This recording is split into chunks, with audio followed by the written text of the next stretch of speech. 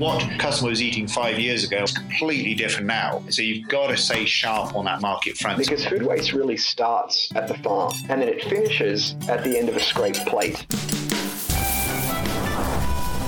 This is the Food and Beverage Podcast, your B2B show for the best thought leadership in the industry, bringing you education, information, and inspiration, only on Market Scale.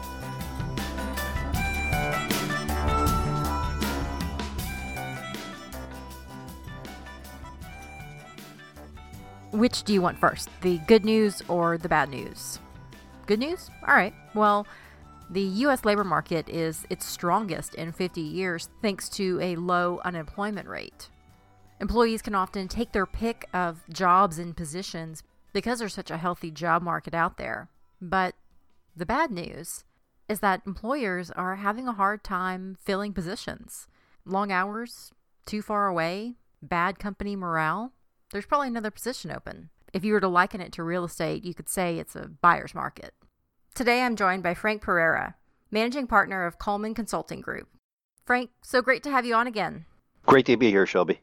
So let's talk about this kind of conundrum that employers face when they get that dreaded, someone walks in their office, they close the door, and they're like, well, I'm going to have to put in my resignation. That's a bad feeling as a manager because you're thinking, oh my gosh, I've got to replace this person. How could we have kept this person? Why is retention so important to keep in mind for employees and employers? The first one is, why is retention so important? Is if you've ever been in that position as a manager where someone says, hey, I'm leaving, and it's usually your best employees because those are the ones in a job market can find a new job. And so those are the ones that are walking out the door. Well, that terrible feeling that you have, how do you think their peers feel? All of a sudden, I'm working next to Steve, and Steve is gone. Why did Steve leave? Am I missing something? So it affects not just you and not just that whole, but it affects the organization as a whole. And with Steve or Sue or Jane or whoever is leaving, they take with them knowledge, they take with them part of the culture. Why are they really so ready to leave our family? Is there something wrong with our family? So it has a negative effect on the whole organization. And there's some real costs associated with it. So if you get the consultants in there, they'll go in there and say, okay, let's figure out the real costs of retention. And you can do it by looking at, okay, what's the search and hiring cost? We can calculate that. If we hired 100 people, we take all the money we spent advertising and interviewing and divide that by 100, and that tells us what the average search and hiring cost is. Then there's typically some classroom training, some basic, hey, welcome to the company, learning about what's going on, and maybe some time where you're learning on the job, but you're not doing anything, you're watching. And at a certain point, for some companies, that could be the first day.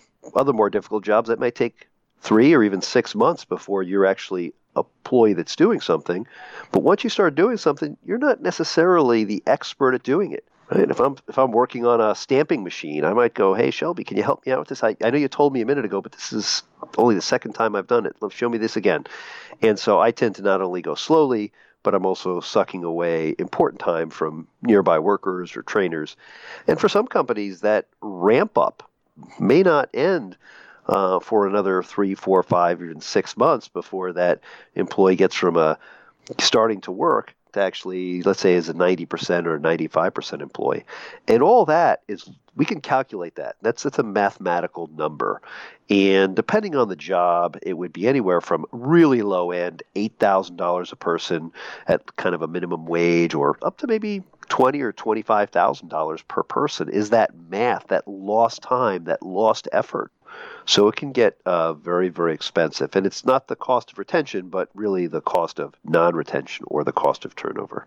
So we've got a real cost, a true dollar amount that's associated with turnover. Yeah, the cost of replacing that employee. And it's a no-win situation for companies because as you lose them, well, you're losing them maybe to competitors.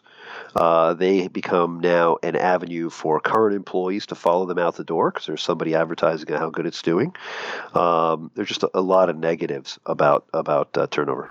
You mentioned the real cost of retention. I mean, that's a dollar amount. So before a company has to get to that point, what's the best way to retain employees? I know that's kind of a big question because that's something that we're all trying to do. What's the key then? So I think the best way to retain employees is really schedules. A good schedule can go a long way. And now most people think about a schedule as, okay, what day am I working? And then when do I work? When do I come to work? When do I leave? Am I working the night shift? That's part of it, but it's really a whole lot more. Like a lot of people work Monday through Friday, and then they end up working the weekends on overtime. Maybe because they want to, but more often because they're being forced in because the company needs the additional production. Do you know a growing trend in the United States today, especially in the food industry, is that companies are more and more reactive to what their customer demands are. Why?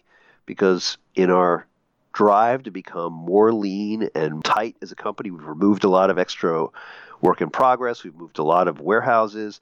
And now there are some companies that are producing for customers in the same week that the customers make the order. So could you imagine the customer orders Monday and Tuesday, I might not find out what my workload and how much I have to work is until Thursday, which means if I'm the manager of that plant, I tell employees Thursday whether they're working the weekend or not. And you can't plan anything around your time, your family, your schedule because of your kind of, I would say, oppressive schedule. It's unbelievable, right? How do you deal with that? I mean, it's Thursday, and it's even worse than I don't know if I'm working the weekend or not. I might not work Friday. So if I'm an hourly employee and I'm living paycheck to paycheck, but we had low orders this week, I had to work last weekend, but this week I'm not getting 40 hours because we're shutting down on Friday because there's no demand. And that is really happening today at businesses. And so we have to kind of change the game on schedules to fix those problems because those are the reasons they're leaving, not for what we think, which is, pay or, if you see some things coming out of Silicon Valley, you're offering pizza at lunch or whatever. That's important, but it's not, I think, not as powerful as knowing when I'm going to go to work, knowing when I get home, getting big breaks so I can see my family. Well, I want to highlight something you said about pay. At some point, though, won't raising the pay help keep people there? So one of our clients said, you raise pay to hire people, but you change schedules to retain them. And I truly believe in that. Pay is a short-term motivator. Now that said, if you are paying below the average in your area or in the bottom 10%, you need to raise the pay. No good schedule is going to get you people if the plant next door is paying people $1 more an hour. Right. It can't fix that. You can't fix that. So you have to get to a certain minimum. But at a certain point, once you're in 50% or 60 or 70%, paying at the 90 percentile doesn't really help. Some people think, yeah, that's the answer. The problem is that pay is, again, short-term motivator. If you think about every paycheck that you've ever had in your life, it was probably spent before you got that raise. Our expenses tend to increase with our pay, and we soon forget the pay raise that we had. And there are some pay raises that are obvious when you get an increase in salary or increase in your hourly rate. In the end, it's all a short-term motivator. Let me ask you, though, do employees realize that? A lot of times the easiest way to point to job satisfaction or dissatisfaction is, well, I'm just not getting paid enough. Do employees realize the power that scheduling has and all of the other intangibles besides pay? Absolutely. They do. Now, they'll always, when you're at the barbecue talking with people, everybody's talking about pay, right? Because it's an easy number. But we find that retention is really tied to these other things like predictability or more flexibility for the employees. I'm going to not take a job where I have to go in at all sorts of crazy hours if I can get a job where I get every weekend off and I can see my kids and I can coach. And those are real life decisions. And if you think about the employee who is going to make the jump for an extra nickel an hour, as soon as you've got him hired, he's looking across the street at the next pay raise. So that's not really necessarily the employee you want to worry about trying to retain because it's going to be very difficult to retain that individual. What are some other factors? You started to mention maybe perks around the office like free lunch, but what are some other factors that affect retention? And there's a bunch of them. And there's it seems like every new management guru has got something like this. There's employee engagement, there's fairness, there's giving employees a voice, there's ownership in the company. Then I even mentioned the snacks and the pizza lunches and all that.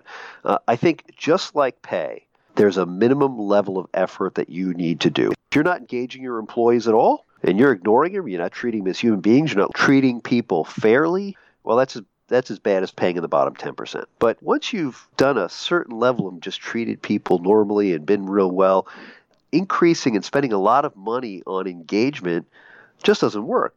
For example, if every Friday we're going to have a coffee with the CEO, we're going to have employees get a chance to sit down and have a cup of coffee with the CEO. Do you know how many frontline employees really want to sit down and have a cup of coffee with the CEO? I tell you what, can you just give them that 15 or 20 minutes or half an hour? Let them go home half an hour earlier. They'll be a whole lot more happy because they'll be happier picking up their kid at 30 minutes earlier and spending time with their kid probably than sitting down having a cup of coffee with somebody they may not have a lot in common with. Right. So I think all these items are must-haves. I mean, you must have some level of engagement. You must have some level of ownership. The snack thing is it's gotten it gets a lot of press because it's Silicon Valley type stuff, but it's going around the country. I think you got to look around and see what other people are providing, and you got to provide something sort of similar to that. But having the best chefs in your lunchroom and spending a lot of money on that, I'll tell you what, could you spend a little bit more money figuring out how people don't have to work the weekend, and you go a lot further on retention. So when you say a minimum level of engagement, I mean, what does that look like? I think the average is how we would expect to be treated if we were in that position, right? When you walk in next to me and I'm an employee and you're the boss, you just talking to me like you would be talking to somebody going down the street. When I have a real problem with my family where maybe there's a problem with my daughter and I need some time off, you may not be able to give me some time off, but at least you're empathetic to me. You'll listen to me as another human being, right? That's really the median, what you have to do out there, which is you need to treat people, the way we want to be treated ourselves, I think. And every culture is slightly different, so it's no one answer fits all.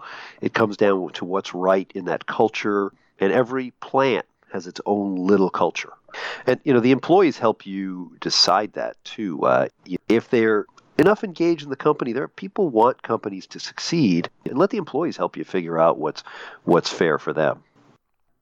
Treating others like you want to be treated, I mean, that's something that doesn't cost anything. And so I think that's a great tip for people that are looking to help engage their employees better and improve their retention rates. But something that, again, that you say is that when it comes down to retention, it's all about the scheduling. So what are some things that work really well for employees? So we know after serving tens or hundreds of thousands of people that the number one thing that people want, or they want more days off out of a new schedule. And the only way you get more days off and get the same paycheck is to work more hours on the days you do work. Hence the desire to work longer shifts. The 10-hour shift, for example, where I work 2 more hours per day, but I get an extra day off per week or 50 more days off per year. And there seems to be a lot of interest in that. Or the extreme to that would be the 12-hour shift, where you work an extra 4 hours on the days you do work, but you work half the year for a 40-hour paycheck, or less than half the year for a 40-hour paycheck. From a company standpoint, not a lot of difference having 3 people work 8-hour shifts, 3 8-hour shifts with 1 person off, if you're covering 7 by 24, or 2 people work 2 12-hour shifts with 2 people off. The staffing's the same. The cost can be the same. But from an employee perspective, it comes down to, are you willing to make that trade-off to go for a more hours of work on the day to get more days off? And there's no right answer there. Now, that's just one aspect, is shift length. Another one is how people rotate on days off. Do you work a couple days in a row with a couple days off, or do you work a lot of days in a row with a lot of days off? I know companies where people work 3 or even 4 weeks straight and then take big breaks. Or other companies where people work no more than 2 or 3 days in a row, but their longest break is 3 days. So it can go all across the spectrum. Other things that are really important for employees, I mentioned predictability before, is how do we build in predictability? So when things change from a business perspective, how are we able to minimize the effects on the employees? There are some employees that want to work more overtime. They don't want to work 40. They want to work 48 hours a week. Well, if we can keep that below we don't want to let that get too hard too crazy, because I don't care how much you want to work. There's some limits on what the human body can do long term, and we've proven that. But let's say they do want to work an extra 10% or even 15% overtime. If there's so much overtime out there and you're somebody that wants to work the overtime, the best schedule are the ones that you can get it, which means me, who's somebody who doesn't want to work overtime at all, I don't have to work overtime. And so the best schedules are the ones that allow that kind of sharing to happen. Other things that are important for people are how you interface the day, when you change over between shifts, and then all the absenteeism items. And when I say absenteeism, it's not a negative. It's all the things that keep you absent. How does vacation work? Do we get to pick it? Do we have to pick it in weeks? Do the senior people get all the cherries? And if I'm a new hire, do I have to wait 15 years before I ever get a holiday off? How does that work? Do I have to schedule all my vacation in January for the entire year, or can I take it in shorter bursts? Do I get paid for sick days? There's this whole thing about FMLA. How does that work? That's a new item out there for the last couple of years. So all these different items are out there that are really, really important for employees. And in a whole, that helps them make their decision on whether they want to stay or not. But it sounds like there's not a one-size-fits-all solution, because I think you've mentioned this before in previous podcasts that a 8-hour day will work great for some people, but others would rather work that longer day. It just kind of depends on whether what their life situation is. Yes, ma'am. And it depends on there's 1,000 different things or an infinite number of items that could affect people, whether it's you need more pay, you want to spend more days off, you make use of your days off. To some people, they can barely get to 8 hours. They're trying to get to 6-hour days. What are some things that don't work for employees then? I think the number one schedule breaker out there is lack of predictability. So if you have a schedule that, on paper it looks good, but you're that person that doesn't find out if you're working the weekend until Thursday, you're going to start looking for another job right away, because that's a pretty painful place to be. It is. You don't feel like you've got ownership of your time and your schedule. And we have to remember that employees build their lives around their work schedules. It turns out that most of us spend over half our waking hours at work. And spending that much of your time while you're at work, you got to fit your life in around that. And why do I say that? Well, we're supposed to sleep 7 or 8 hours a day. We work maybe 7 or 8 hours a day. Quickly can get to half your time. So we have to fill our life in the spaces that we're not working. So it matters. Well, let me ask you, is all retention good? And I guess conversely, is all turnover bad?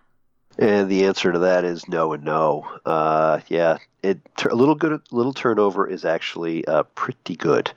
Companies that have zero turnover tend to lose sight of what's going on outside, and they also tend to hide some of the weaker employees. There are some employees that just don't have what it takes. No matter how much we try and fit them in, they'll just never work at this job, and so maybe it's time for them to look for someplace else. But but human nature, and I guess certain companies tend to go out of their way for trying to keep those employees.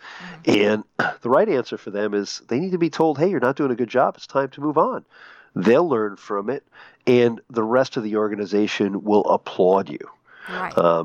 Because, if you're working, you've had this, you've worked beside somebody that you have to carry that person. And everybody in the office, that's a morale killer. It's a drag on everyone. It can drive turnover to the people you'd want to retain. If there's someone that's really just not cutting it, let's move them out. It'll make everybody's life happier. Let's get some new blood. And new blood helps companies, because when you start to have this company where there's zero turnover, then all of a sudden we don't realize what's really going on out there. We think the grass is always greener on the other side of the fence. Oh, everybody's getting paid more. Everybody's got this going on. Everybody's got that going on. When if you just hire me, I come in and say, guys, we have the best job here ever. Nobody's got these kind of benefits out there. And now you're not hearing it from an outsider or a manager. You're hearing it from one of us. So I kind of feel like I'm sitting on the couch here with the expert, but I found myself in a position where I was sitting beside somebody that was just a bad egg, just a bad employee, and her negativity really brought everybody down. And I found that I was expending more energy, and I'm embarrassed to say this, just nitpicking all of the things that she did poorly and did wrong, and all the times she left early and came in late. And I was spending more energy worrying about her than doing my job. And that ended up really highlighting my own feelings, I guess my own maybe impending burnout, because it just put such a focus on it. So why does often burnout, why is that often discussed alongside with retention? Like, what are the ties? So first off, that what you're saying is more common than not. Everybody can relate to a period of time when they had to carry somebody next to them, right? It seems like that sort of person, and that is a tremendously negative, it's the bad apple in the barrel, and it affects everybody. And burnout's one place it does affect people. When people, burnout's an interesting, it's an interesting process these days. There's a lot of discussion on it. People getting burned out. Now, it comes from some studies that were done, and there's actually a measurement called the Maslach Index, and the Maslach is Christine Maslach, who was a researcher with, I think, her Sharon Jackson, I think is the lady's name, which they did it together. And it was really designed for doctors. And doctors who see a lot of patients tend to sort of lose sight of their patients. They sort of get burnt out. They don't really care, which is pretty scary if you're a doctor. That means maybe you're right there. You're seeing the doctor. It's a life-changing thing. It could be a life-affecting thing, and they're not really paying attention. Maybe they prescribe you the wrong medicine because they're just burnt out. That's really where that occupational burnout came from.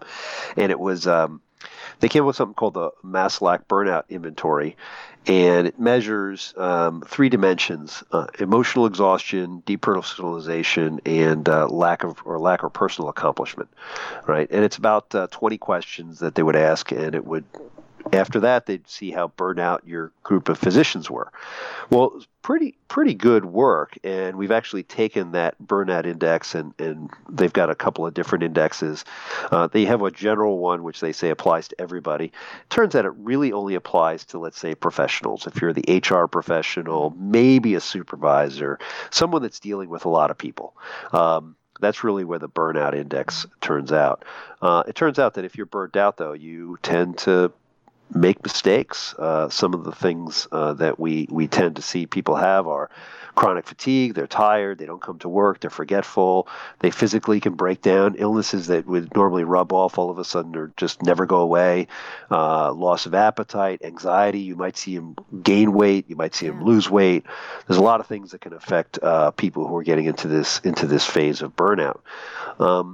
With hourly employees, what we found is the real measurement of burnout tends to be hours worked, and it's really, really tied to number of hours worked on average, not just 1 week. If you think about you've gone to school and I'm sure had 100-hour weeks when you were studying for the big test or whatever you got going on at work, and all of a sudden you find you're working 12-hour days, into Saturday, maybe even Sunday.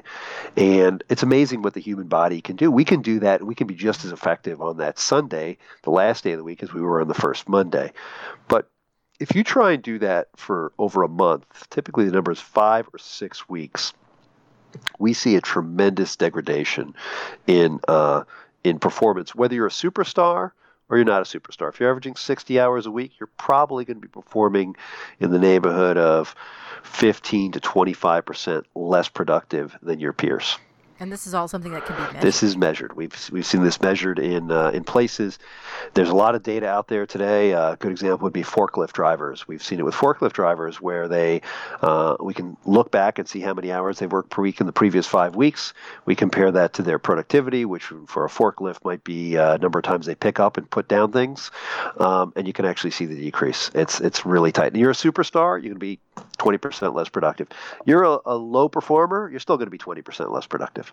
But it's really, really tied to the number of hours you work per week. There are some issues. You got to look at some other issues in that. Culture can affect that, so that has one thing. If you're doing if you're in an offshore oil platform or you're working at a campsite in the Andes at a mine where your work is focused in one area, and maybe you walk down, have lunch, and then you walk another 100 feet and you go to work, and then you go back to your camp and you do that for 2 weeks. You might be working more than 60 hours a week, but that's not a bad deal because you're going to get off for a full week or get off for 2 weeks in a row. And so that's different environments can affect that number pretty well. But if you're over 50 hours a week, you're starting to see significant reduction in productivity. For an hourly employee, if you're 55 hours a week, typically pushing employees to over 56, 57 hours a week. And again, this is not just 1 week, but sequentially for a month or 2 months, you're going to start to see adding that 56th hour. It's probably better just hire another person than do that. Again, depends on the exact environment, the numbers, and everything else.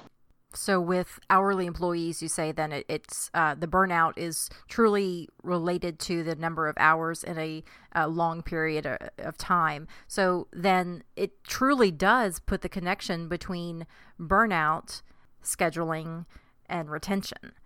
That burnout is preventable with the right schedule. You can tie it to the large company, Shinizu, SEH America chip maker, 2,000 employees, and the work groups that were working higher levels overtime had higher levels of turnover. It was almost a straight line correlation between number of hours worked and turnover for that group. And I've seen that whether it's Land O'Lakes or whether it's PPG.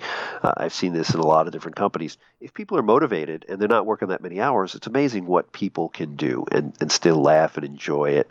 But you start putting a lot of hours in there, people start getting burnt out. The burnout from an hourly employee, you go, well, Frank, the forklift driver drives slower, got it. But if I'm on the Oreo cookie line and the Oreo cookies are going by, who cares if the guy's tired or not? As long as the line's running and he can respond if there's a problem. Well, if I'm burnt out, I might not be losing one cookie at a time, but maybe when the line starts making some strange noise, I don't realize it's making some strange noise and I let it run till it breaks. Or when it does break, I'm not responding as quickly. Or I'm not noticing that, my Oreo cookies now, there's something red in there. What's going on? These are supposed to be black and white, So those kind of things can affect people with exhaustion. If you're not at the top of your mental game, then you probably won't realize that I'm at the end of that Oreo cookie line eating all those cookies and not working. That's a problem. That's right. That's right. What if people are tired? I mean, sometimes that's a little bit out of our control, but how does that affect the bottom line? Well, so I've talked a little bit about percentages. Those translate to real dollar numbers. So if people are 20% less productive because they're working more hours, well, that means you need to hire another 20% more people in hours to fill that hole. That's the number. If you got the Oreo cookie line where the guy's not noticing, well, that means those damages are probably 20% more damage. So you got to make 20% more cookies someplace else out there. So these are real bottom line affecting issues. And I let's not discount the fact that when people are tired, they make mistakes. They stick their hands places they shouldn't stick them. And then the most dangerous part of every job, 99% of the jobs, is not while they're there in front of you, but when they drive home and they're tired and now they wrap their car around a telephone pole or they run someone over. I mean, companies, we don't consider that's not a lost time accident because it didn't happen on our side, but that's not good. And we need to be careful about how we push people too far. But in the end, all well-run companies are in a way a family, and we have to look out for each other. We got to look out for our family members, got to look out for our team members. We can do it just from the bottom line perspective, which is that 20% less productive if you're working too many hours. But we really should be looking at it just because that's getting that person up there is going to make a big difference. If you're really a bean counter and you say, well, all I care about is that 20% loss in productivity, those numbers are out there. But the bigger cost of not taking care of your employees and having them burnt out or having them on a schedule that is not fitting in with their lifestyles. And so that's why these are so related. If we're not taking care of our people, how can we expect them to perform? How can we expect them to be part of our team? And would you treat your family members any differently than that? Would you have your children working in the middle of the night and not treat them correctly, or work levels where they're walking around like zombies? You wouldn't. So why should you do that for your employees? I think you made a great point there, that a lot of times a company is like a family, and that almost sounds like a cliche, but when you've been a part of a really great team, it truly does feel like that. And so you do want to watch out for each other and pick up the slack if somebody else needs help, and that kind of give and take among employees, that should extend to the management as well. They shouldn't be removed from that feeling that we're all in this together. Well, Frank, interesting stuff as always. I always love talking to you because you've got the best stories. I personally always enjoy talking to you. Thanks for being on the show today. Thanks a lot, Shelby. As always, it's a pleasure.